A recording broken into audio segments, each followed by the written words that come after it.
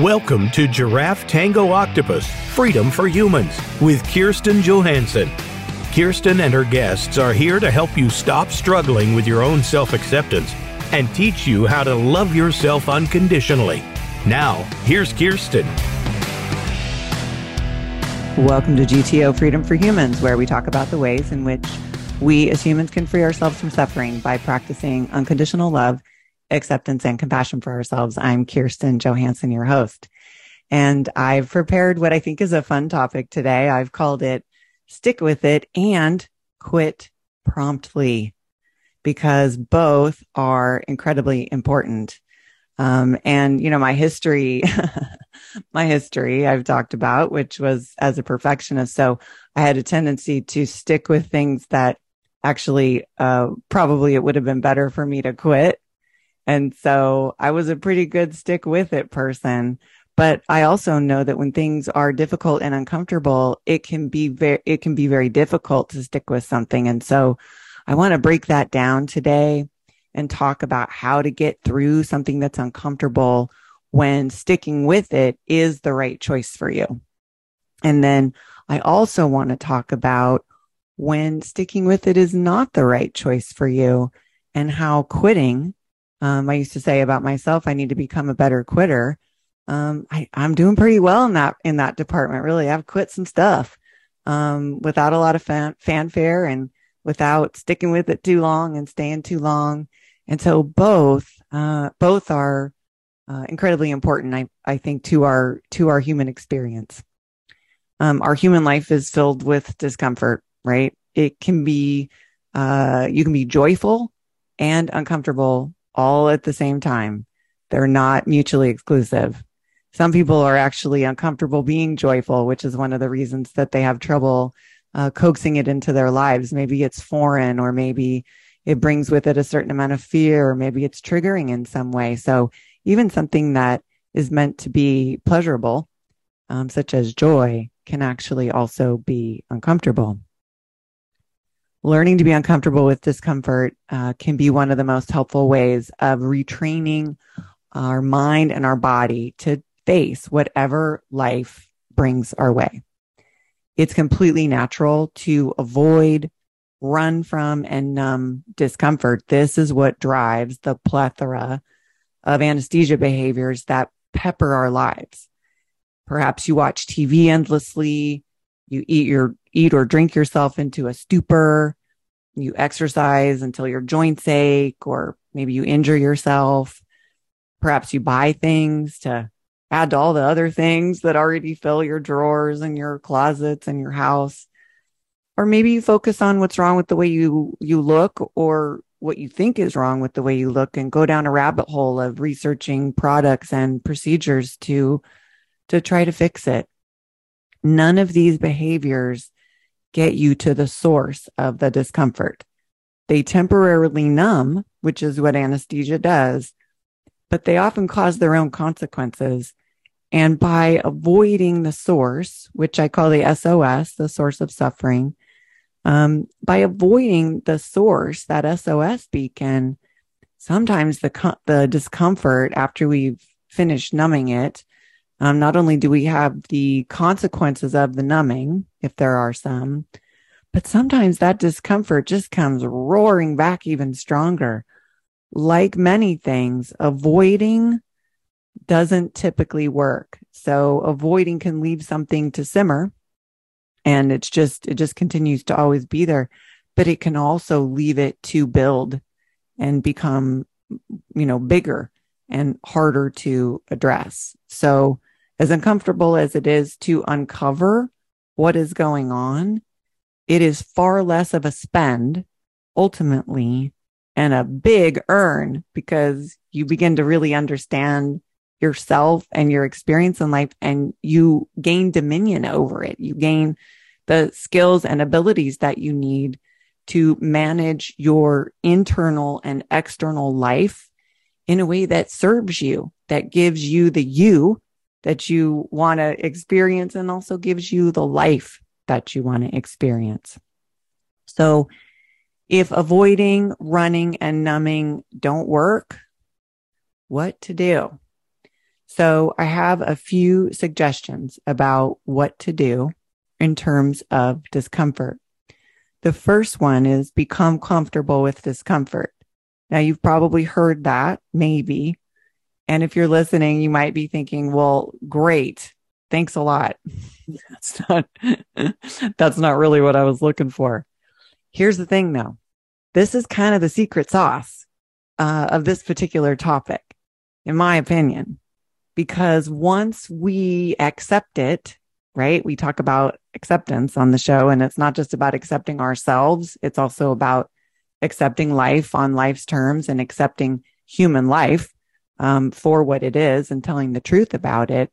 The reason that I think it's the secret sauce here is that when we become comfortable with it, when we accept it as a normal part of our existence, we are much less likely to react to it in a way that is not helpful to us. We simply see it for what it is. It's kind of like noticing a thought instead of believing the thought, although discomfort typically manifests in a more physical and emotional and psychological way. It depends. But even physical discomfort typically triggers emotional and psychological discomfort. So we're all attached. Our bodies and our minds and our spirits, et cetera, are all attached. So, okay. Becoming comfortable with discomfort. So I chose a few recent examples in my own life to explain this. And many of them I've talked about on the show. So I'm not going to take deep dives into these. If you're a regular listener, you'll kind of have the background on these. And if not, I'll give you just enough. I got off of pretty much all of the pharmaceuticals. So all of the pharmaceuticals that I was taking for depression, anxiety, insomnia, and night sweats, ultimately, those were kind of the main. Oh, and my skin. Yeah. I took a drug to have clear skin for many, many years without knowing if I still needed it. And so far, I guess I didn't need it anymore. So that's the good news. So getting off of those pharmaceuticals was uncomfortable. And I had tried it before and I knew it was going to be uncomfortable, but I didn't get very far in terms of the number of days of total abstinence, because all of my other attempts, I would make it to day 1 or 2. And then I would typically get feedback that I wasn't myself, which, did seem true to the people that I was interacting with, because I had a bit of an edge to me that they weren't used to. And then because I was afraid of not performing or of disappointing people, I would go right back on. I would think, oh, I can't do it. I've got to go back on. So, I really didn't have a lot of experience of being completely abstinent for, many days. And so it took a couple of months. I mean, it was a couple of months of being uncomfortable, not all day, every day, but every day for sure. And it came in waves, and it was physical, and it was psychological, and it was emotional, and my body would kind of flood with anxiety. And certainly I began, my insomnia that's been with me since I was a teenager, of course, became more prominent because I wasn't treating it with the pharmaceuticals. And I'm done with the withdrawal, and I feel better than I've felt in many years, better than I felt when I was on them. My anxiety is almost non-existent.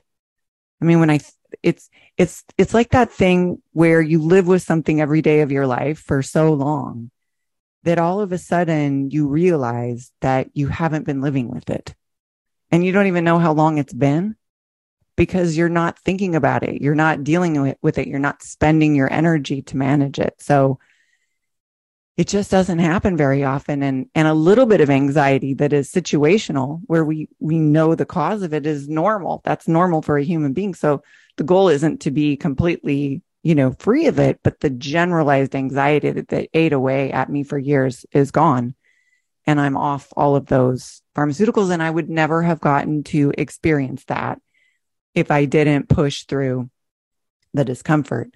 I also broke up with my partner recently, and, it was difficult, and I still had love, and I still, liked him, and I still, was no longer hopeful that it would work out. I knew that I knew that it would not work out, but I also, I had to let go of kind of the dream of the future and what we had planned in the future. And so, I went through quite a lot of grief, although I was pretty efficient. I've become an efficient griever. So, I just let it in full force and, tried to just get through it, as it came. And recently I had a conversation with him, and, he did not want the breakup. And so he said a lot of things, including apologizing and acknowledging and taking accountability, at least verbally, for some of the things that occurred, and, telling me that things would not be the same in the future. And I knew that what was right for me was to hold that boundary and to maintain my decision. And it was uncomfortable. It brought a fresh swath of grief because he didn't feel like he could be in contact at all. And he wanted to delete all of our photos and stuff like that, that is his prerogative. And however it is that he heals, is up to him. It was a little bit painful for me. And so I didn't react to it. I understood it and I acknowledged it, and I just went ahead and felt it for the number of days that I felt it. And it started to dissipate. It still comes a little bit here and there, in a wave. And he sent me a photo after he told me that he probably wasn't going to be in contact with me anymore. So, I get a little wave of something when that happens, but then I return to myself, and I return to what I know, and I return to what I know is right for me. And I just don't react. I don't react, to the discomfort. And I've already mentioned my insomnia, and I'll just say, I'm using this really cool app, and I'm going to be working with them. I'm going to have a partnership with them. And so pretty soon I'll have a code for you. So if you're interested in the app, you'll get a nice discount. I'm using Stellar Sleep. And so hopefully within the next couple of weeks, we'll have that collaboration settled, and I'll be able to give you a link so that you'll get a nice discount if you would like to try cognitive behavioral therapy for insomnia. I'm getting over 6 hours a night on average. And, there's a rating. You fill out some information when you start the process. And I had severe clinical insomnia, and I've dropped down to like 1 point over, how do I say it? There's a level 1 that insomnia doesn't really exist. I'm only 1 point above that. Like that ends at like 7, I want to say. And I'm at 8 points right now or something like that. And I was in the 20s in terms of the severity of my insomnia. So again, I didn't reach for anything. I didn't react. I didn't give up. I stuck with it, and it's going great. And I would not have known what was here on the other side of the tunnel unless I stuck with it. Okay. So those are just some recent examples of, some discomforts that I've worked through, and really the wonderful bright lights that come if you stick with it. So when you're having some discomfort, do press pause, hit the pause button. It's in the pause, the not doing anything, the not reacting to make the discomfort go away, that you have an opportunity to understand it as well as to gain confidence, in the fact that you can allow it, and that sometimes it will remain, but often it will abate when it's ready.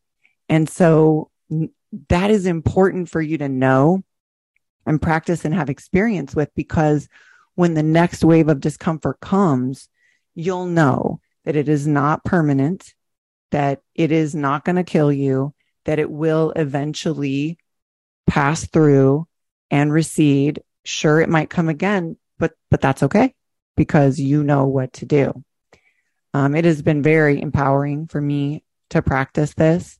I'm not sure I'd go as far as to say that I enjoy discomfort, but what I would say is that understanding its source and then making choices about my thoughts and how I manage my emotions and what I do with my behavior, it brings a sense of peace and confidence that I am not at the mercy of whatever the challenge is or whatever the source of the discomfort is. I am not at the mercy of it. It is at my mercy because I know what to do with it, and I can make decisions for myself, and I can see a thought and notice a thought and not believe it.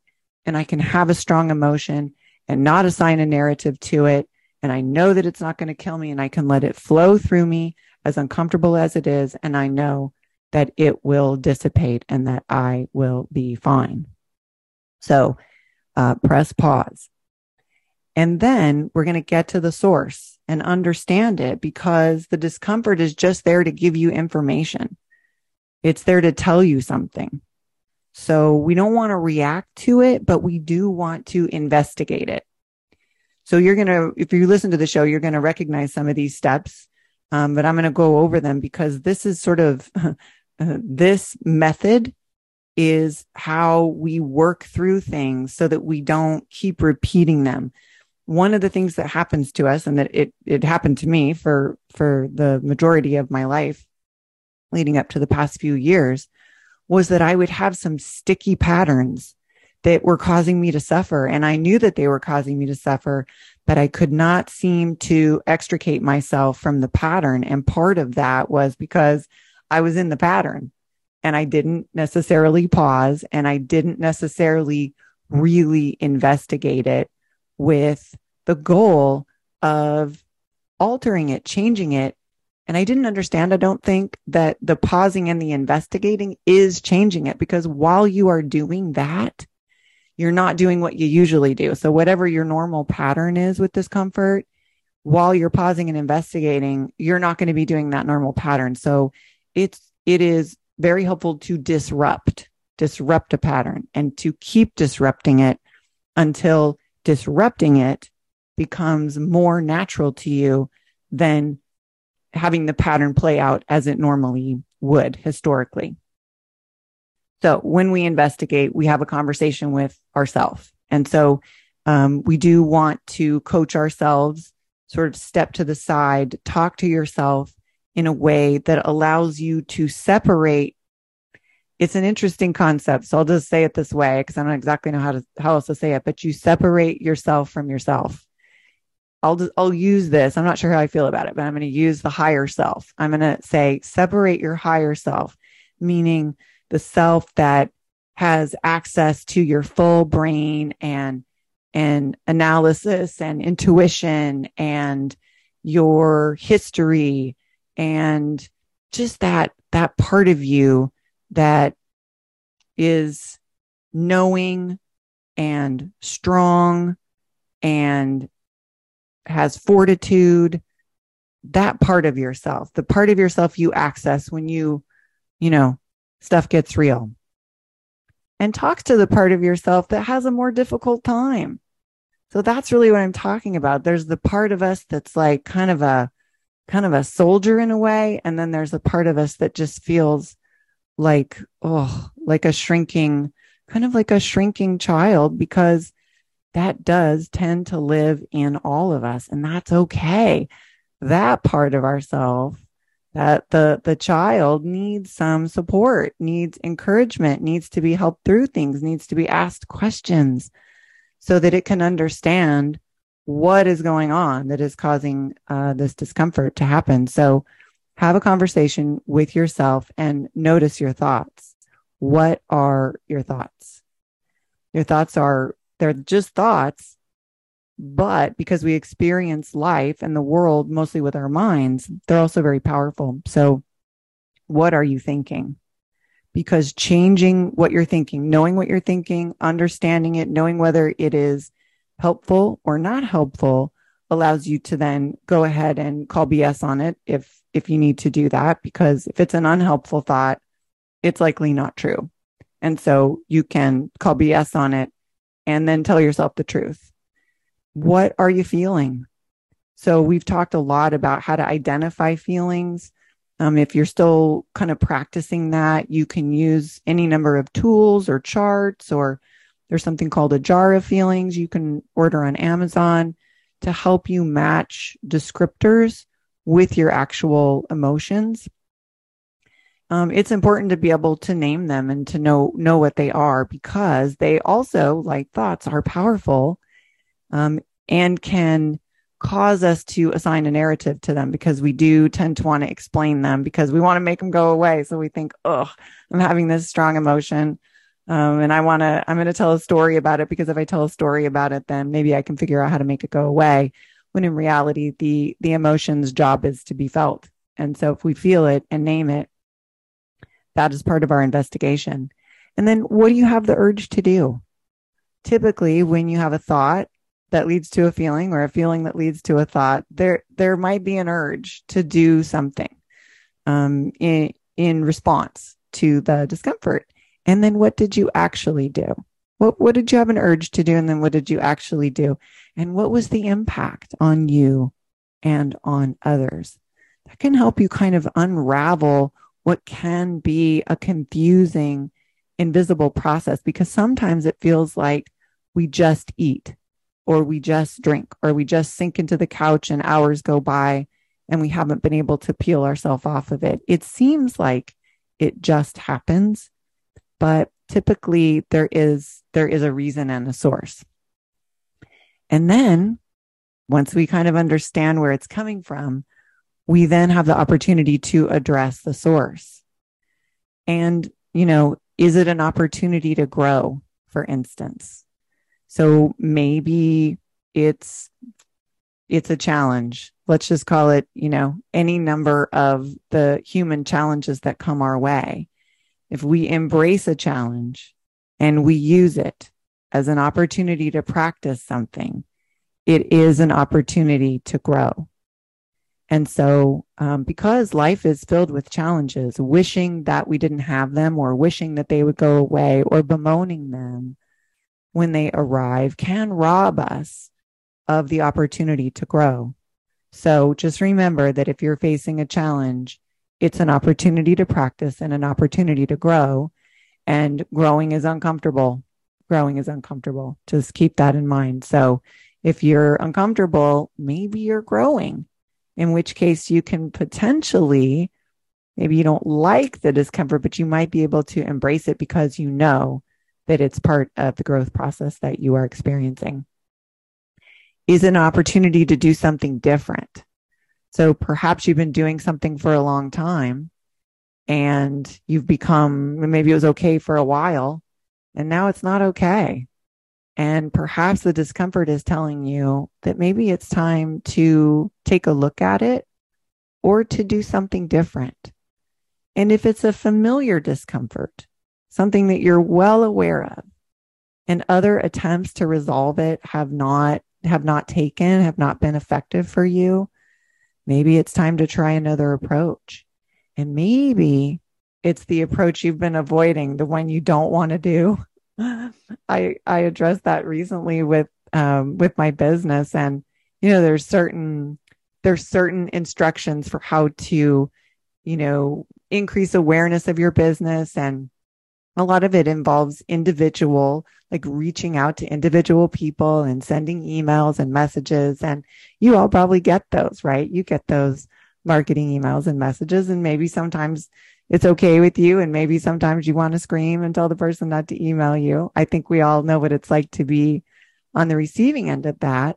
And, being on the sending end of that, what I realized when I was talking to my business coach is that as I've been building my coaching practice and the show and my writing, I've kind of tried a variety of things to bring awareness to it that have avoided that particular approach because it scares me. I'm introverted, and my background is in operations, and certainly I have some sales experience, but not this kind. In terms of, I've owned businesses and I've sold for those businesses, but I'm literally selling, myself or something that I have, created from my heart. And it has been incredibly uncomfortable for me. And I told my business coach, I said, I think I've run up against this a number of times and tried a variety of things, to get around it. Like maybe if I do this, I won't have to, send all those individual emails and messages. And guess what? It didn't really work. So I'm back to a familiar discomfort, and I am doing a different approach. The approach I've been told to do, but I resisted. So, keep that in mind, because if you've been avoiding something, and if you've been avoiding it by telling yourself something like, oh, well, I'm just not that kind of a person, or I'm just not somebody who likes to do that, or whatever it is that we tell ourselves, it might be keeping you from really pushing through to the next place that you're meant to go.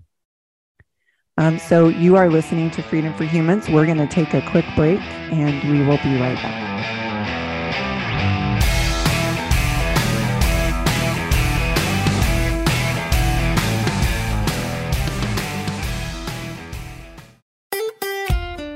Follow Voice America at Facebook.com/Voice America for juicy updates from your favorite radio shows and podcasts. Are you tired of overeating, overspending, drinking too much, or being in relationships that drain you? Do you have invasive thoughts that make you feel bad about yourself and your life? Do you keep pushing yourself to the next goal only to find that it doesn't bring you happiness? You don't have to live this way. You can live a life of well-deserved freedom and happiness. Coach Kirsten Johansson is here to guide you. Book your free discovery session today at giraffetangooctopus.com.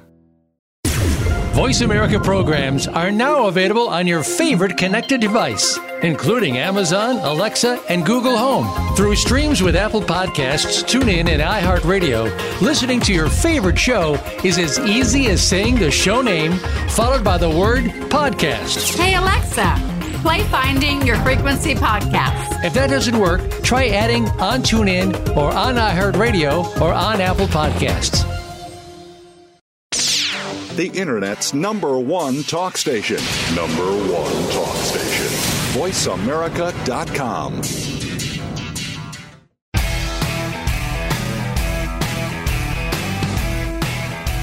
You're listening to Giraffe Tango Octopus, Freedom for Humans. Have your own story or have questions for Kirsten or her guests? Join us on the show at 866-472-5788. That's 866-472-5788. Now, back to the show. Welcome back to Freedom for Humans. This is Kirsten, your host, and today we're talking about sticking with it and quitting.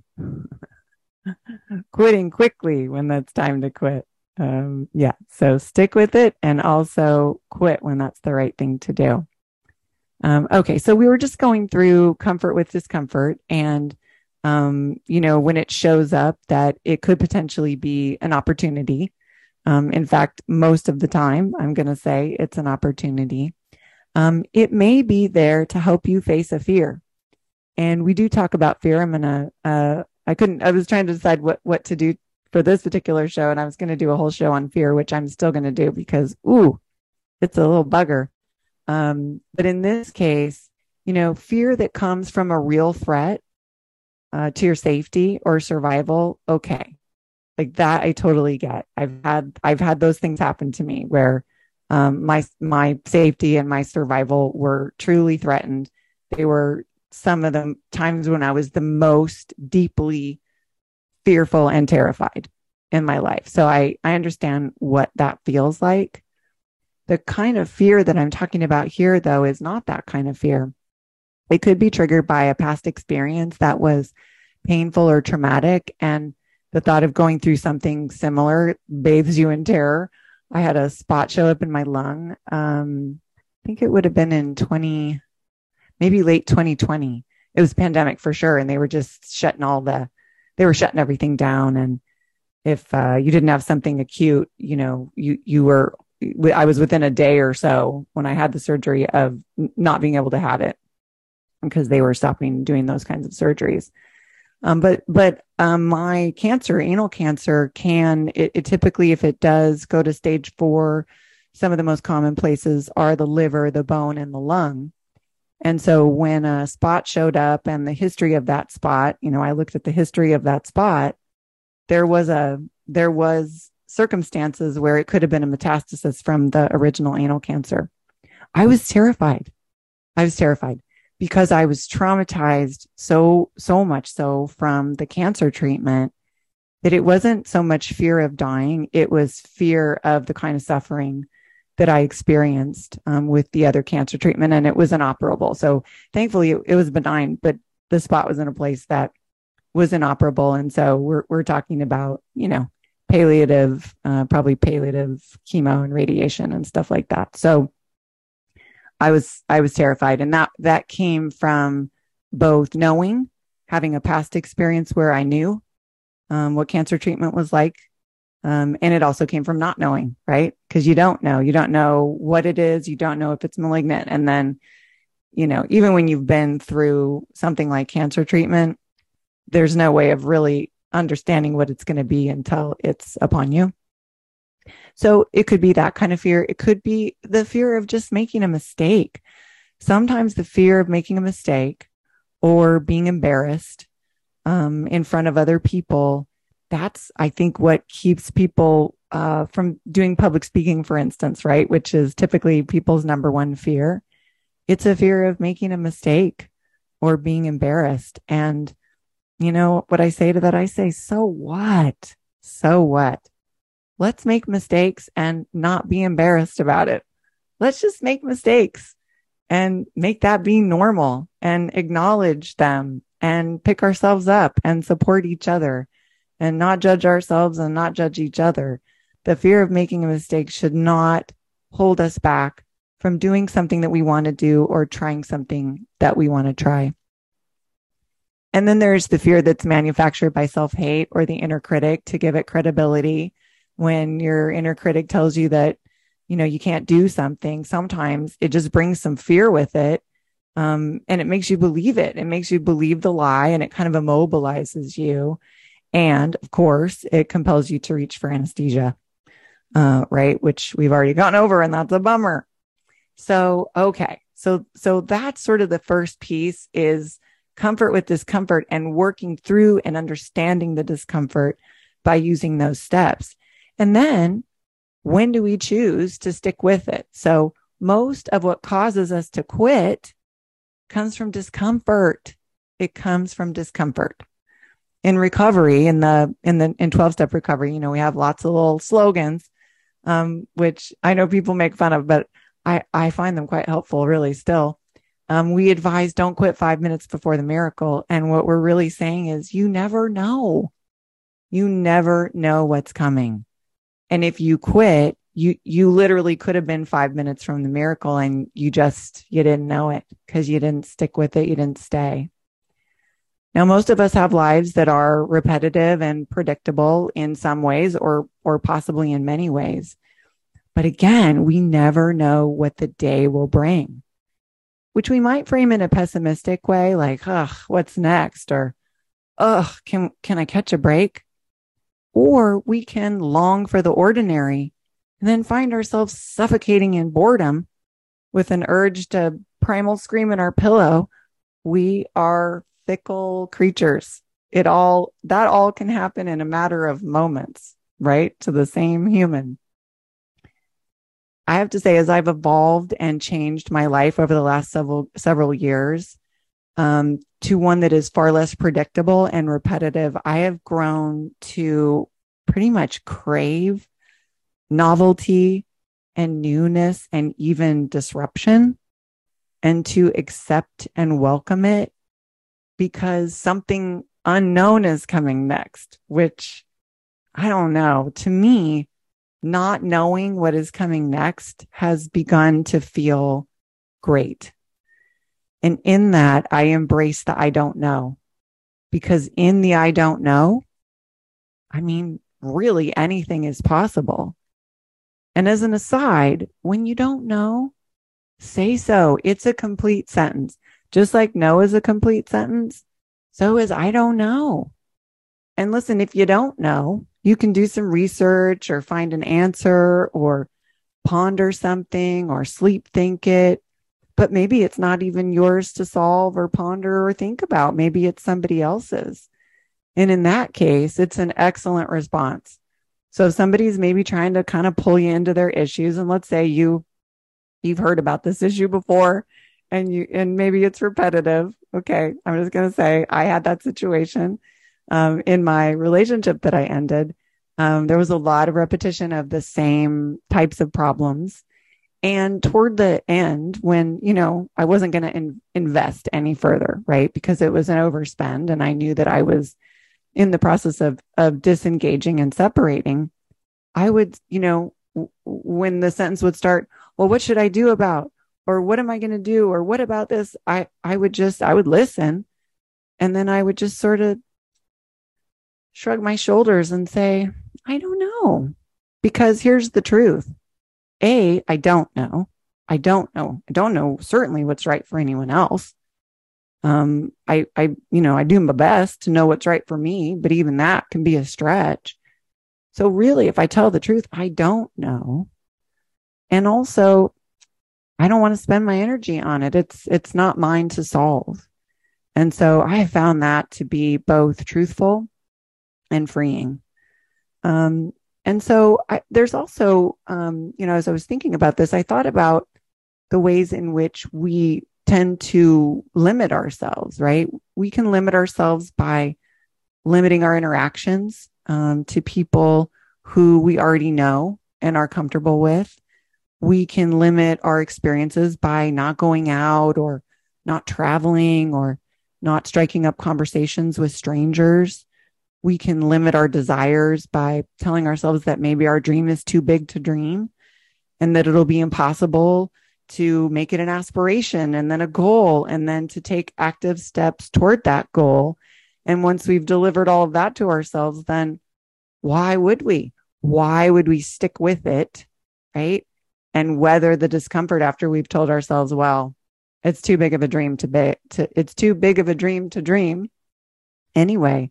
And, that came up for me after I came back initially from Malta, and I really was wanting to live there, at least part of the time. And I ran into somebody else in my building when I was still in the building in downtown Seattle. And I chatted with him briefly outside, and he goes, well, is it a dream or is it an aspiration or is it a goal?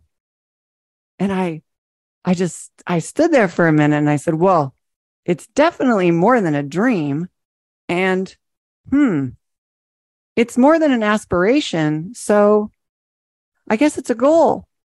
So, that person, I don't know that person. We see each other once in a while in the building, in the elevator, and, exchange a few comments and pleasantries. He's a very nice gentleman, who I've always enjoyed when I ran into, but had I not stopped and had that chat and been asked that question in that way at that time, would I have moved forward in the way that I did? I don't know, because that really made me think, well, what do I really want? And I realized it was a goal that I was going to make it happen. And so I did. And I'm still building the plane. I'm flying the plane and I'm still building the plane. You can limit your confidence by telling yourself you're not enough of something or you're too much of another thing. That's, the inner critic loves to say, oh, well, you're too this or you're not enough of that. And then all of a sudden you've limited yourself. You can limit yourself by planning the life you really want and then delaying it until you retire or have a certain amount of money in the bank. And listen, sometimes that works out for people. I've never, I don't know how long I'm going to be here ultimately. My family history and my own history and my own life experience tell me that it is temporary and fragile, this life. And so I didn't want to put off the life that I wanted to some time in the future that may or may not actually exist. Sometimes what you really want can be done now, and it will be uncomfortable. Yes, it will. And it's not going to work out exactly as you want it to or plan it, but dang, it will be an adventure. And it doesn't matter. It doesn't matter that it doesn't work out exactly like you planned or that you have challenges. You're going to have challenges no matter what. You might as well be living the life you want while you're working through those challenges. There was a quote in John Wick 4, which I loved, by the way. I love that whole franchise, but 4 was like, yeah, it left no stone unturned. I'm just going to say for all you John Wick fans. And the quote is something like, those who cling to death live, and those who cling to life die. And I don't know exactly how it's meant to be interpreted, but I am someone who clings to death. And what I mean by that is that I just know that it's a certainty and that it could come at any time. And that makes life and adjusting to whatever is going on and finding gratitude much more natural, because I just don't take it for granted as much that I'm going to have another day and so many more days ahead of me, because I really don't know. So this idea that I'm here temporarily and that I will be gone at some point in the future, it kind of keeps me attached to wanting to create the life that I want right now and to live mostly in the moment. And when I find myself, having negative thinking or feeling uncomfortable, or, the inner critic is maybe squeezed its way back in, I pause. I do. I pause and have a conversation with myself. And I turn it around because I don't really want to spend my precious time that way. So if you really want something, stick with it and don't mind the discomfort. Don't react to your inner critic. Don't believe fear when it's manufactured by self-hate. Don't believe that human life was meant to be comfortable. What if comfort is meant to be the exception and we just don't know it? What if we were never meant to really be comfortable? If you think about how we have evolved over the years from hunter-gatherers and shorter lifespans and all that stuff, it does tend to make sense that while we long for, search for, and build comfort, that it might not actually be our natural state. Okay. So that's sticking with it and rolling that into how to become comfortable with discomfort, because discomfort is typically what drives us to quit something. But what about when we're supposed to quit something? All right. So I named the episode, the last part of it, Quit Promptly, which, whatever. When you get to it, you'll know it. I put that because I definitely could have quit a lot sooner in a variety of situations, and I'll never know how my life would have been different or changed as a result. I just look back, and the way that I measure that, I look back and I look at the amount of suffering that took place while I stayed in something, whether it was a marriage or a relationship or a job or a friendship or my relationship with my body, my relationship with food, those kinds of things. So that's kind of how I'm gauging, quitting more quickly might have saved me some suffering, but, we never really know. So, okay. So when to quit? We're going to return to the same process. You're uncomfortable.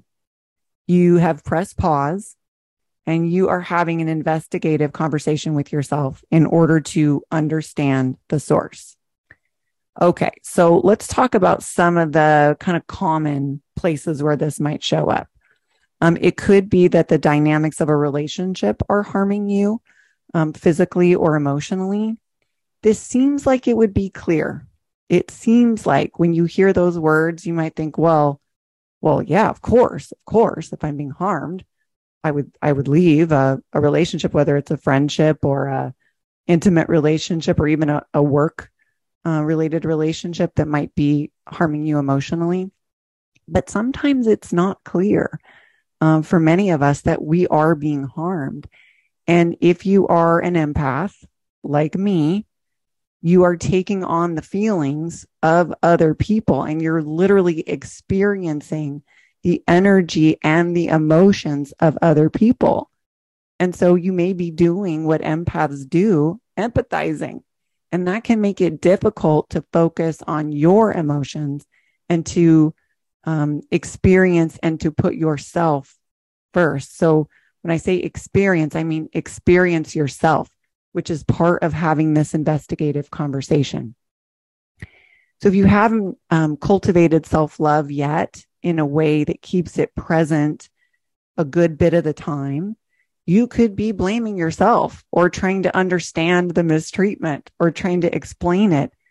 That is a road to nowheresville. You don't need to understand it, only to recognize it's happening and then use that information to either set a boundary and collect additional information after you've set that boundary, or to plan your exit from whatever the situation is.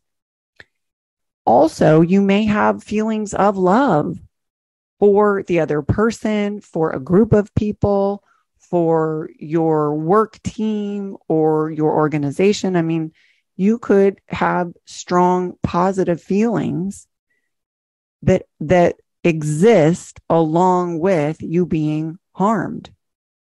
They, again, are not mutually exclusive. If they were, boy, wouldn't life be simpler if if only one could happen at a time? But both can happen, both exist. And so, one of the things that I have known for a long time because I've experienced it, and I said a number of times to my partner, my most recent partner, as I could sort of see the way that things were going, love is not enough. Love is not enough. Love is wonderful. And you can still have love in your heart for someone who is mistreating you or for a situation that is harming you. You can still have that and experience that. But I'm just going to say it does not conquer all. It doesn't. There has to be some communication, some mutuality, a sense of belonging. And ultimately, you need to not be getting harmed on any consistent basis. I mean, certainly we all get some bumps and bruises in our relationships, but I'm talking about something that is sort of systemic in the relationship. And maybe it has always been present and maybe it's developed more recently, which can be even more confusing, because if something wasn't always that way, it can take a while for us to realize that it now is that way and that maybe it's not going to resolve, or it's not going to resolve in time for us to be okay. So if you are being harmed physically or emotionally by any situation, do this investigation, because it might be time to quit, might be time to go. If you're in a situation where you cannot show up with integrity, and integrity just means wholeness, you need to be able to be yourself and have that be accepted. If you have to perform or use a persona or an image in order to be accepted, you will be exhausted eventually. And you're never truly known, which will rob you of a sense of belonging. It is hard, if not impossible, to truly belong if you're not showing up as yourself. You can't find your people if you don't fully show up as yourself. You can't experience true belonging, true acceptance, if you're not showing up whole with integrity. So if that's exhausting. And so if you're feeling drained and you're feeling like you're putting on a front and that the real you is living behind that front, maybe just take a look at that and follow this process and have a conversation with yourself to determine whether, perhaps you can go ahead and drop that and show up as yourself and be fully accepted, and everyone will be delighted. You might want to give that a try. And if you do give it a try and you're rejected, that is informational. So try not to let that devastate you. It can feel pretty terrible and pretty wounding, but it's great information. If you feel like an outsider, even after some time and experience with something, be curious about why. So in this case, similar to not being able to show up as yourself, let's say you've been showing up and showing up and showing up, and you're expecting to become more comfortable or more integrated in a certain situation or group or a job, and it just doesn't seem to be happening. It could be your own kind of insecurities holding you back that are causing you to not fully kind of drop the persona and be yourself. And you'll need to let them see you and know you. Or It could be that it's simply not for you. And when something is not for you, it is absolutely okay to quit and to move on, and to do something else.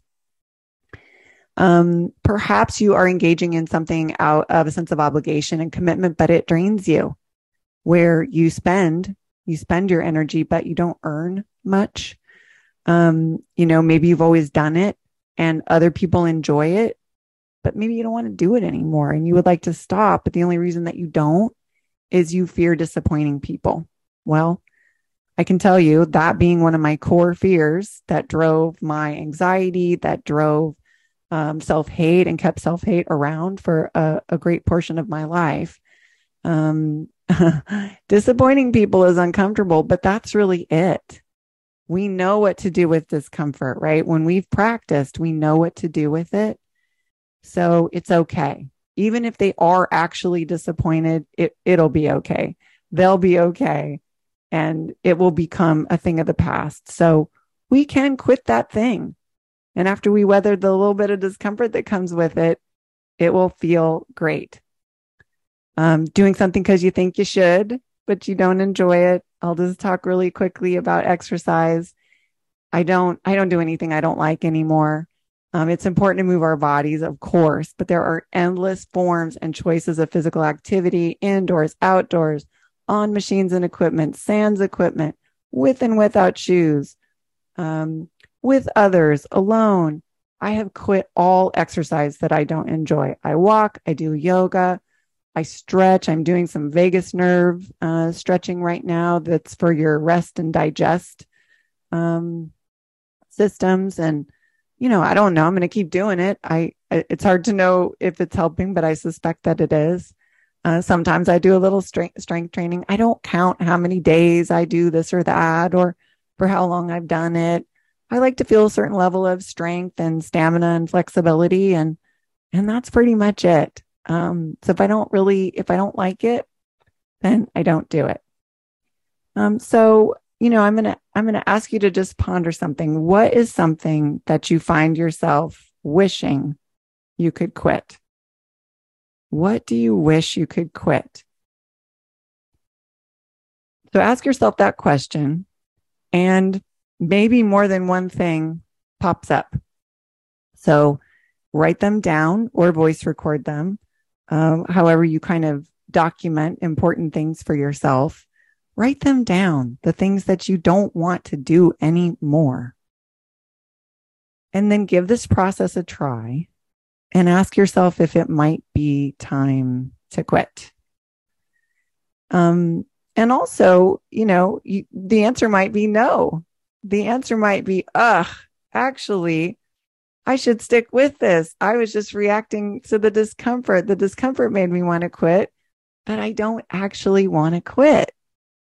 So this idea that we can acknowledge the discomfort, press pause, do some investigation, learn about ourselves, learn about the source, and then make our decision based on that information is very freeing. It will build confidence, and it also will propel you forward. All right, that's all we have time for. I hope that you have enjoyed the show today and that you've heard something that is helpful to you and that you can use in your life. You can find me at giraffetangooctopus.com. You can find me across social media at GTO Coaching. I would love to hear from you. I would love to have a chat with you about what's going on and what's maybe not working so well for you right now. I have a really fun new program called the Freedom Series, and it is 12 weeks to unconditional self-acceptance. So if you're interested in a structured, momentous program that takes you through all of the big milestones that I work through in order to get to this place of unconditional acceptance, I am here to help you. And I look forward to doing that. So have a great week. Love yourself, free yourself, be yourself, and dance your own tango.